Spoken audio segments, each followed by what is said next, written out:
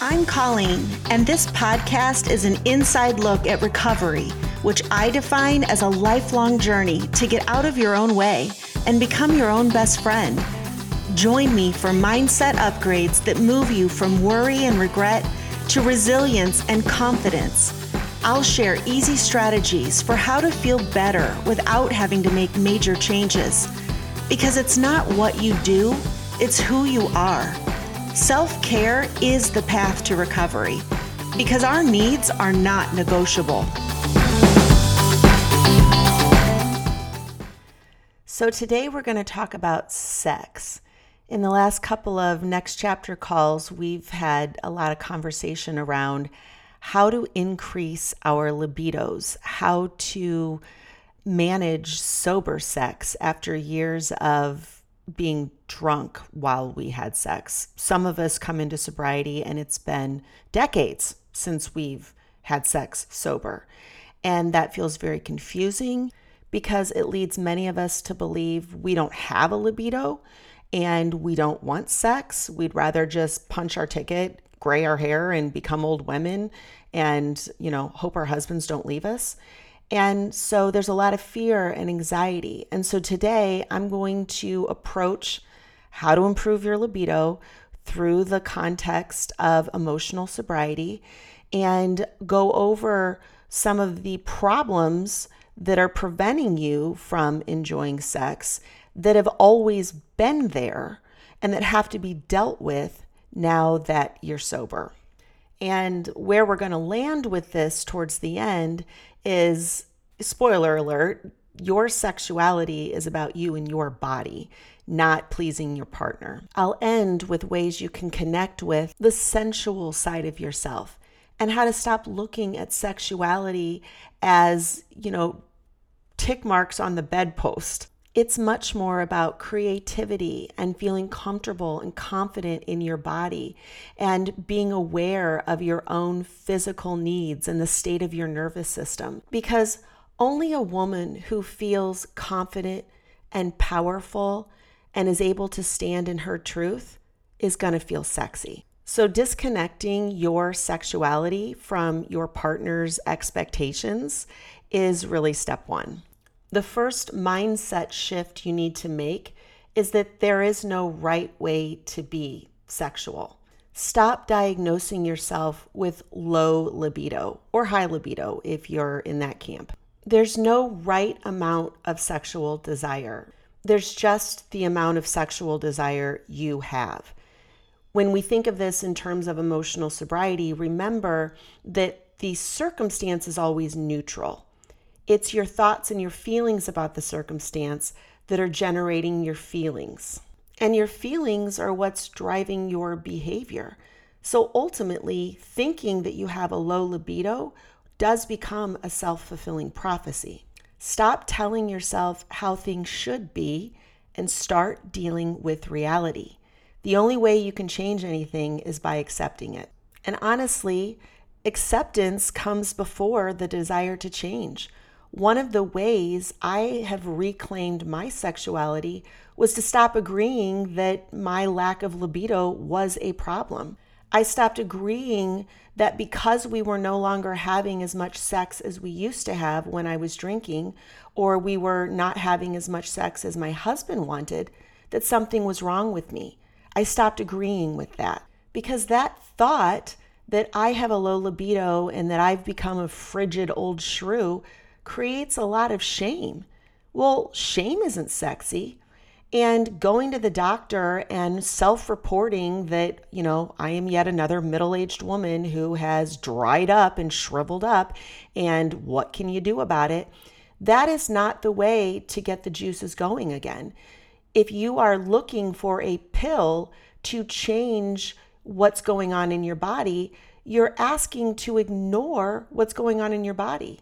You're assuming that your body is wrong. You're assuming that you need to be fixed instead of getting curious as to what's going on. What needs are not being met? Why do you feel disconnected? Those are the real questions. If you have no desire for sex, except on a deep level, you wish that you wanted sex. I always would say, I don't want to have sex, but I want to have sex. I want to be fully functioning and sensual and sexual. I want to have that connection and intimacy with my partner. But when it came down to doing the deed, I didn't actually want to show up. So I had to acknowledge that disconnect. And while this certainly can be so multifaceted and be a reflection of issues within your relationship, it's really important to get right with yourself before you tackle the issues in your relationship, to clean up your side of the street, as they say. And that requires radical honesty and a willingness to be uncomfortable when you look at the truths. You know, for many of us, the reason sober sex seems so vulnerable and even intrusive is because for so long when we were drinking, we made a habit out of surrendering the car keys to our body and climbing onto the floor of the back seat and taking a nap. And as I've done this work, I'll go ahead and share my brutal honesty with you. I gave it up whenever my husband wanted it because I was pretending that drinking made me horny. So it was supporting my own dysfunction. It made cocktails on a Monday night seem like less of an issue. It bought my husband's participation in my dysfunction. I was trading sex for his willingness to ignore the obvious, that I was shit-faced every night. If I said I needed alcohol to relax after a stressful day, then he didn't argue because I made it worth his while. Even I tried to believe that, but in reality, of course, alcohol wasn't making me horny. It was making me drunk and desensitized. I was completely disconnected from my body. And so I was in the habit of performative sex. I was delivering a product as advertised. And I was completely disconnected from my own experience. My mindset was get the job done, get my timesheet signed, act satisfied and grateful and intimate, slap him on the ass. But let's call a spade a spade. What I was really doing was justifying my drinking that night and making sure I was in the clear for tomorrow. Because God forbid, if I was too drunk to have sex, then we might have to talk about that. And my husband might be less willing to go along with me next time I ask him to open a bottle of wine and pour me a glass. I do want to pause here and say that all of this bears no reflection on my husband. He's a very attentive and generous and kind man. But I was an Academy Award-winning actress. And as smart as he is, he can't read my mind. I wasn't being honest with myself, much less him.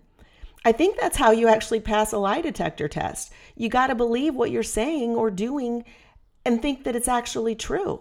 Part of my identity as a drinker was to see myself as a carefree, sex-loving woman.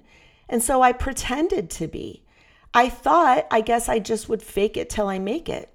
But there's a difference between forcing yourself to do uncomfortable things because you know the reward is on the other side of your fear, and the opposite, which is denying that your fear actually exists. The difference is in your relationship with yourself. Are you loving yourself or abandoning yourself?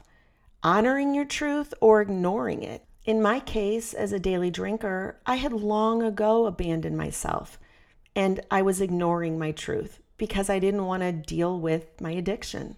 So it's no wonder when I wake up in early sobriety that I realize I don't know who I am or what I want or what I like. I've said before that early sobriety, I felt like I was just kind of in shock, like I had escaped a bad car accident, and walked away, but was very discombobulated. My nervous system had to heal. My brain chemistry was out of whack. I had no dopamine. So regardless of these truths that have to be untangled and these connections that have to be reformed in your mind, just understand that physically, for the most part, you might not be capable of having a normal sexual response. And now you're relying on the old coping skills of just go ahead and do it anyway. And your inner goddess is saying, hey, wait a minute, what about me? Stop abandoning me.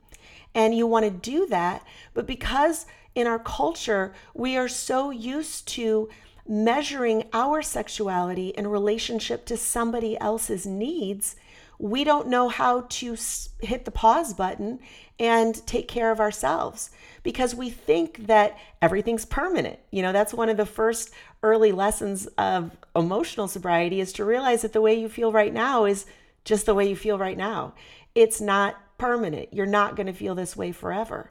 And so allowing yourself and making room for yourself to not have the libido because your nervous system is healing and your brain chemistry is healing and you've got a lot of work to do to untangle old mental cords and old habits and all of that. And your desire is not to have sex more so your spouse could be happier, but your desire truly is to become a fully integrated, healthy woman. Then you're gonna have to pause and deal with this. Allow for this period of turning inward and working on yourself and taking care of your own needs, giving yourself permission to take care of you, because long term, that's what will allow you to take care of other people. And if you continue to participate in sex with your partner for external reasons, to keep the peace, to please your partner, to check the box, then you are robbing yourself of the ability to reconnect with your internal experience. As long as you are continuing to view sex as an obligation or a transactional exchange with your domestic partner, let's have sex real quick so you can leave me alone, or let's have sex so we can get it out of the way. As long as those are your attitudes, you're not ever going to experience genuine desire. And if that's where you're at and that's what you feel like you have to do, it's okay. Just becoming aware of your motivation is a huge step.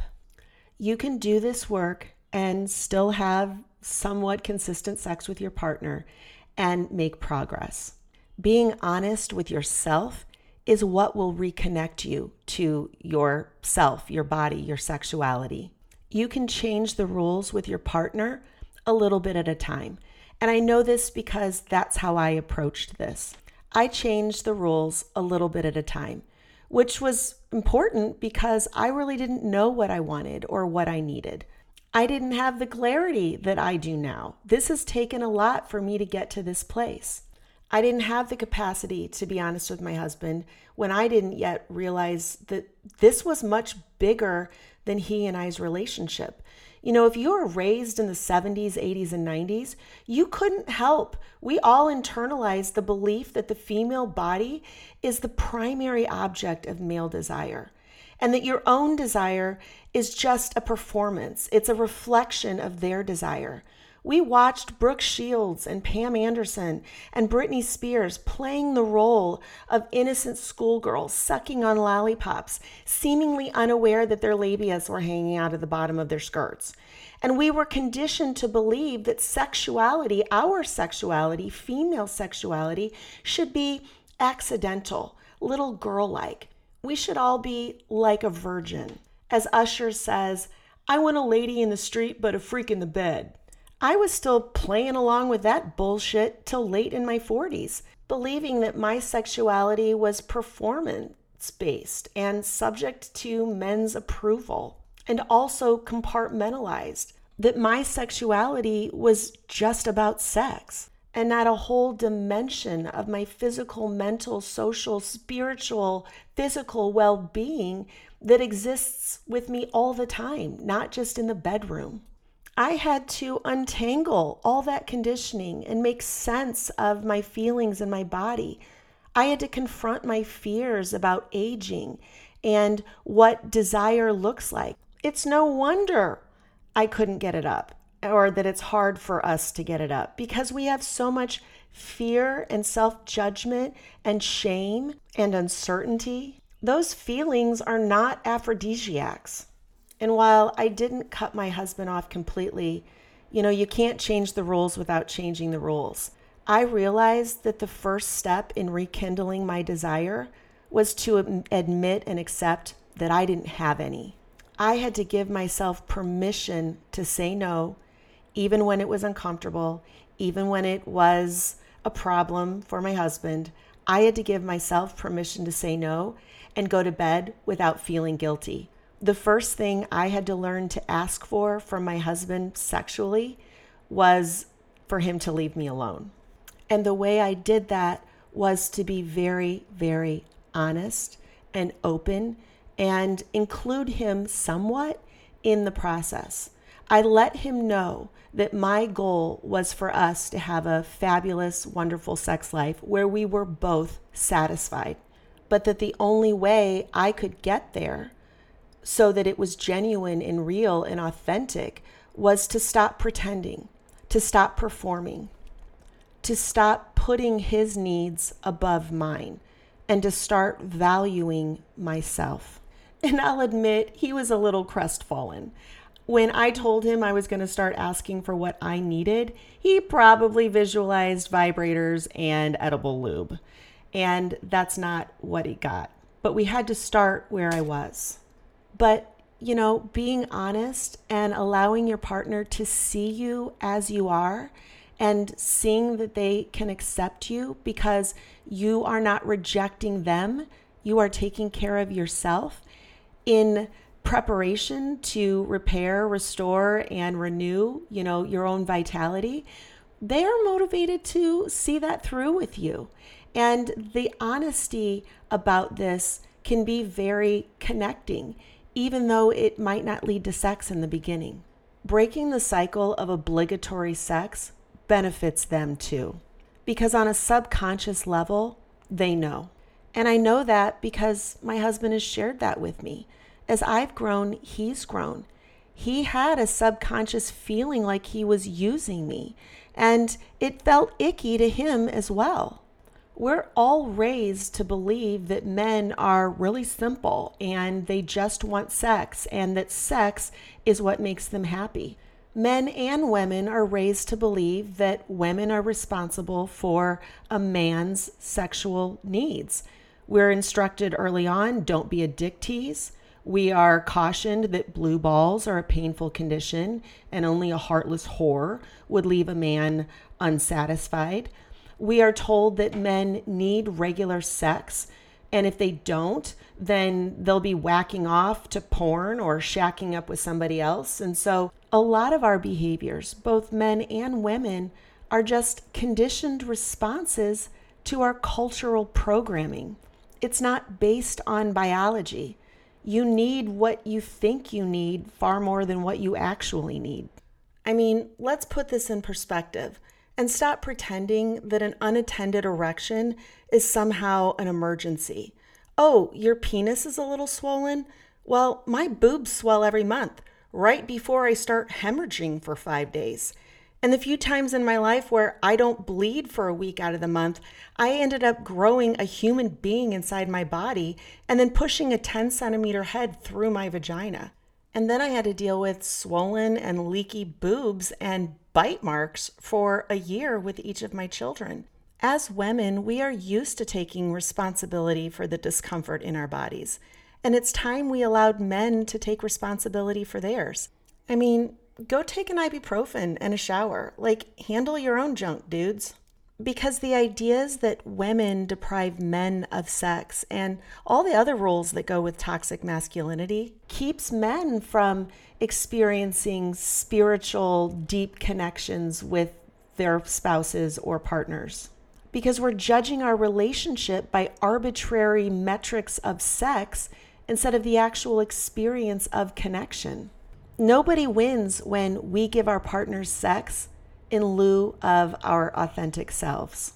And just hearing myself say that out loud reveals the programming. Men get sex, women give sex. I mean, of course, all of us have this subconscious approach to sex that feels transactional and performative. I love the saying that happiness equals reality minus expectations. The expectations that men and women put on themselves and sex to quantify the happiness in their relationship seriously deletes from authentic happiness, which is why it takes conscious intention to become emotionally sober about sex, because there are so many subconscious beliefs running the show that you're not even aware of. And for me, it was much easier to become emotionally sober in my relationship with my husband and other people outside the context of sex. I mean, I kind of understood pretty quickly that, codependency is when my emotions are based on his emotions and his emotions are based on my emotions, and round we go. And I experienced amazing freedom when I allowed myself to speak my truth about a certain opinion and then allow him to be upset or uncomfortable or disappointed with that truth, and allow him to deal with his feelings without judging him for having feelings or feeling the need to change his feelings. But I had a lot of trouble applying that to sex because of the deeply held beliefs that I was responsible for real for my husband's sexual well-being, that I was responsible for his needs. And that created a lot of fear because if I wasn't meeting my husband's needs, somebody else would, and I was going to get kicked out of the cave. And so it was scary to give myself permission and time and space to start with my zero level of desire and be honest with it.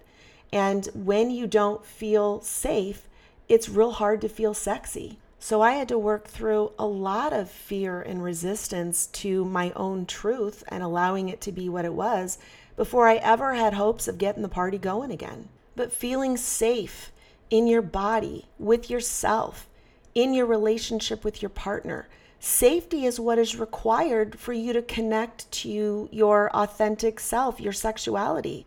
I teach the importance in the next chapter of monitoring your body for its level of stress, to become aware when your body goes into a state of stress. Most of the time, we're all living in our heads and we're just completely disconnected from what's happening to us physically. But a state of stress feels like fight or flight or freeze.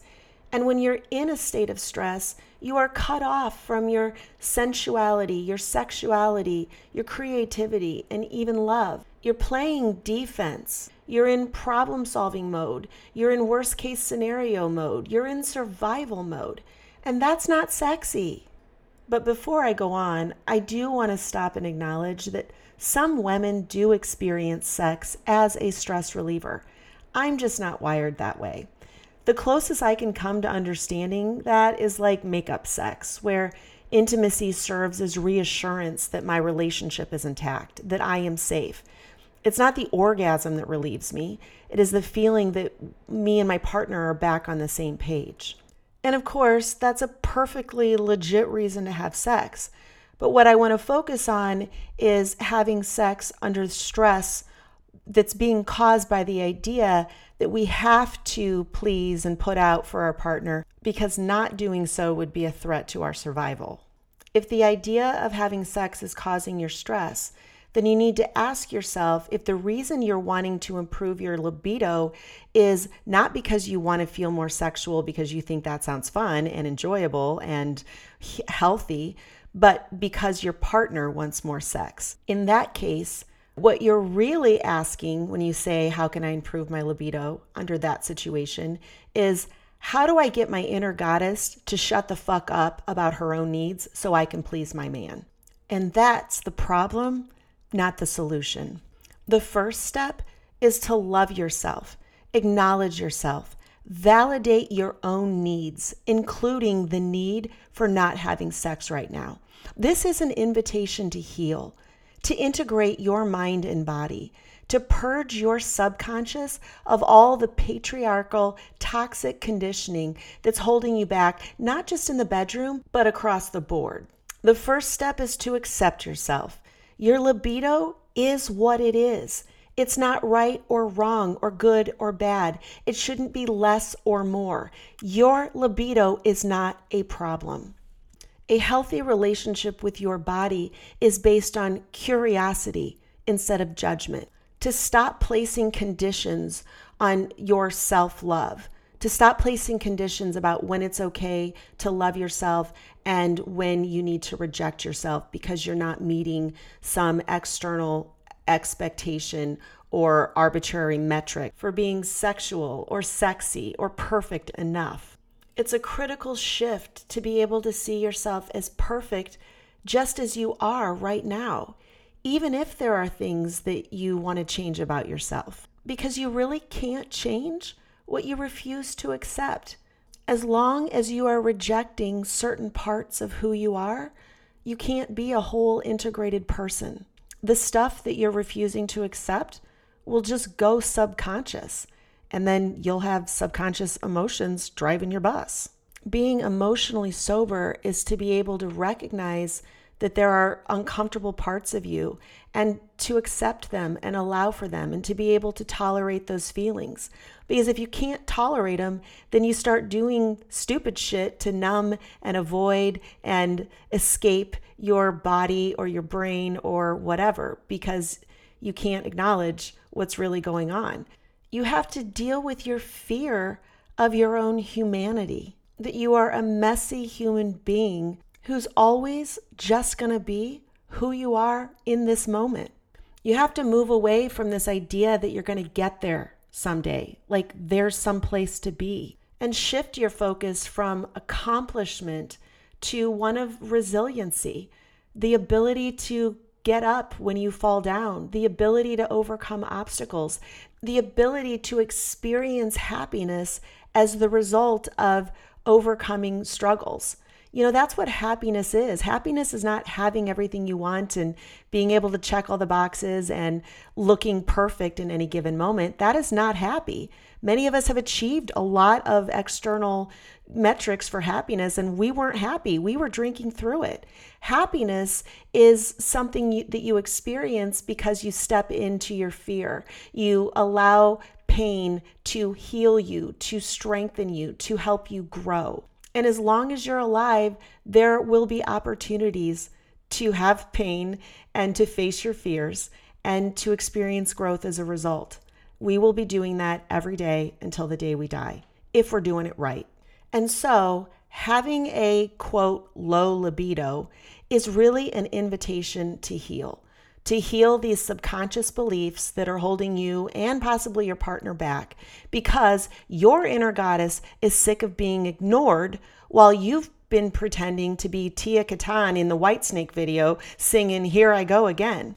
Identifying with an image that you're projecting, a more sexualized version of yourself, has disconnected you from your authentic self. So the call to action here is not to ask, how do I make myself want to have more sex so I can make my partner happy? But how do I reconnect with the parts of myself that I have rejected and lost so that I can become a whole, healthy, sensual, sexual being? And if that's your goal, I've got some suggestions for you. First of all, recognizing that cultivating your libido is about your desire, and disconnecting that from your relationship with your partner is key. Now, I will talk about, how to include your partner on this trip, but let's just start with you. Start by tuning into your sensuality, the 5 senses, and noticing small pleasures every single day where you are actually in your body experiencing little bits of joy. And I do want to say that if you're in early sobriety, this is going to feel a little hard because you are in a dopamine deficit. But you also can accelerate your dopamine recovery by paying conscious attention to things you want to enjoy. And that actually rewires and reprograms your brain, because the mind and the body are connected. I know it's 2023. None of us knew that. But if you direct your attention to noticing how food tastes, noticing the pleasant smells in your environment, maybe a candle or maybe essential oils, or going outside and smelling the blossoms on the trees or the rain in the air. Start trying to take pleasure in the aesthetic. Set the table before dinner. Make your bed and declutter your bedstand so that your room looks nice. And do that in the rest of your house as well. Appreciate the colors that you see on plants or flowers or trees or in artwork or even the color of the walls. Maybe repaint some of your home so that the color and the vibe feels pleasing to you. Notice things that please you. Pay attention to the way your body feels as it moves. Sway your hips with music or put on some Latin music and do some gyrations or even just some hip circles and a gentle yoga flow. One time I took a Tai Chi class and I was shocked at how sensual that made me feel. So movement can really be healing. Somatic movements that incorporate your loins and your hips and your belly, those can actually open up the energy flow into those areas, especially if you're consciously inviting the opening to occur.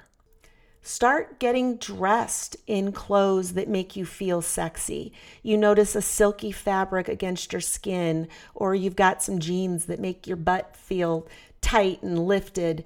Maybe do your hair and makeup. Or not. Some days I get my hair and makeup done and feel like a freaking fluffed up poodle. And other days I can have a bare face and no makeup and feel very beautiful. Kind of just depends on my mood. My point is pay attention to your mood. And if you need a little lift, ask yourself, what would your body like? Would your body like some makeup or would your body like to go barefaced? Just lean into experiencing your body in a way that gives you pleasure. And then you can begin to open up your mind. And I highly recommend reading books. You might be into trashy romance novels, and I don't say that with any judgment. I tend to get turned on with more intellectually stimulating content. That's just me. But reading, as opposed to watching shows or, sexy movies, reading actually engages your imagination on a whole other level and dimension. And so reading a novel that allows you to explore sexuality and sensuality can go a long way in reawakening your connection to your libido. The approach that I use for teaching you how to regulate your nervous system, where obviously understanding what triggers you into a state of stress, that's important. But the opposite, noticing what soothes you, we call those glimmers. So in polyvagal theory, you've got things that trigger you, creating stress or heightening your stress, and then learning to pay attention to the glimmers, things that bring you back into a sense of safety and connection. Start noticing the little glimmers in your desire that are the breadcrumbs leading you down the path of reconnecting with your sensuality.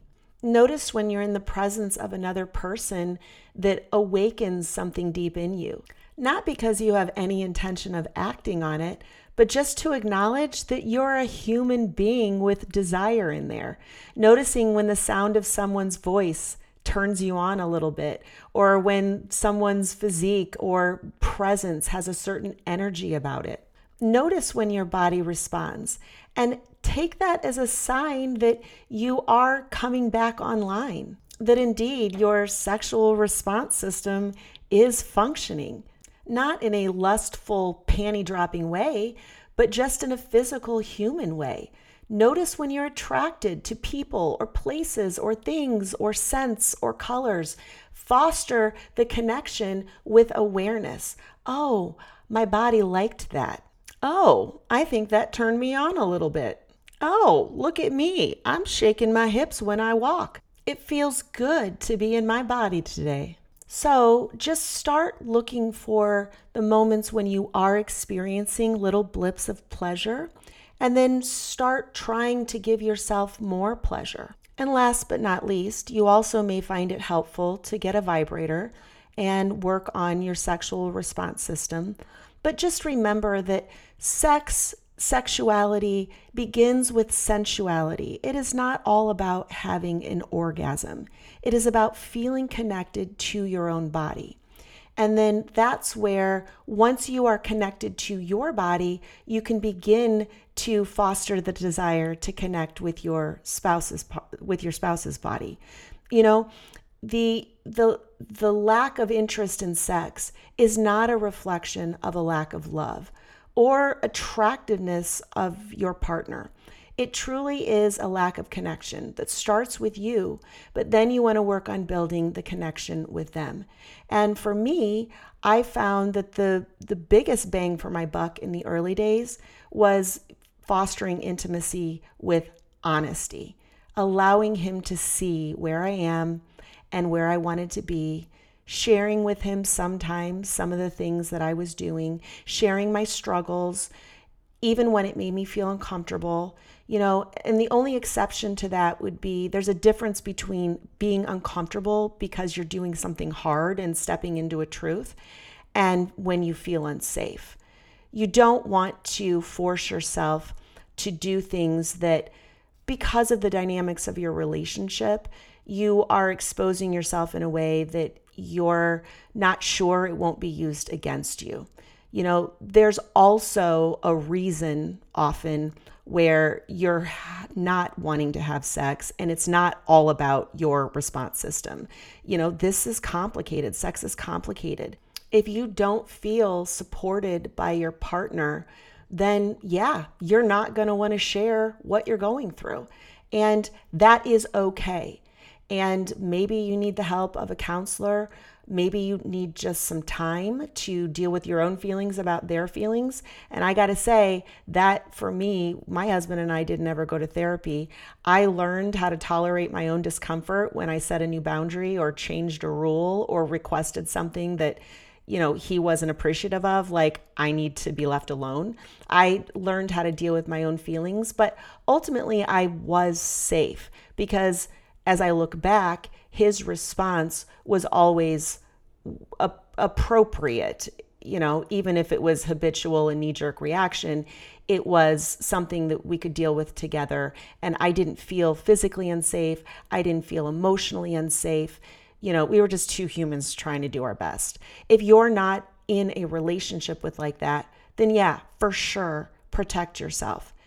Whether you have to protect yourself just with space and time, or whether you want to see a counselor, work with a coach, or get yourself into marital therapy, whatever, the primary focus here is going to have to be that you are taking care of your own needs. You're accepting responsibility for where you're at, and you are willing to give yourself what you need, even if it's at the under duress of your partner. It's okay to ask for what you want, take the time that you need, acknowledge that you are not ready. But what I'll say about not being ready, just don't allow this state of not being ready to allow you to procrastinate dealing with things or to ignore or avoid. Don't let not being ready put you in a perpetual state of limbo. Ask yourself, if you're not ready, what needs to happen to be ready to deal with this? Not to have sex, but to deal with your own healing and journey, and actively work on yourself and your connection with yourself. And if you're not actively working on that and you're just letting days and weeks and months slide through your fingers, of course, there are times that you're busy and you're stressed and you can't spend time, working on yourself. But at some point, if you're living in a state of stress to avoid learning how to be in a state of safety, well, that's not going to serve you. So while it's important to pace yourself, it's also important to have a vision for where you want to go and have an action plan for how you're going to get there. And another thing you can do when it comes to reconnecting with your spouse, if you have the desire to do that and to include them on your journey, is, as I teach in the next chapter, motivation is fueled by evidence of progress. So just like you're noticing little things that you experience pleasure with, little things that turn you on. You can also start noticing what your spouse is doing right, how they are showing up for you. Start a list of things that your partner is doing right every day. Just like you're noticing small glimmers that register in your nervous system as pleasure, start noticing the little glimmers of hope that, your spouse is really trying, and all the little things they do that maybe you don't notice and you've not expressed the appreciation. For a long time, if you've been dealing with a low libido and feel like you're constantly playing defense every time you get out of the shower or getting into bed, you have been stuck in a negative cycle of, playing defense. And start playing some offense when it comes to your partner. Once you've set the boundaries, laid some ground rules, let your spouse in on the plan and what you're doing for yourself, then you don't have to be defensive anymore. Shift your focus to the glimmers of hope, signs that your spouse is a full, loving, attentive, caring human being, also trying to do his best, and communicate that. There's more than just sex. I know men don't always want to hear that, but there's ways to be intimate. Put your hand on a shoulder, compliment them in their clothes. Hey, you look nice. Or tell him that you're proud of him for how hard he's working, or of whatever things going on in his life that he's showing up for. Like, acknowledge him or her.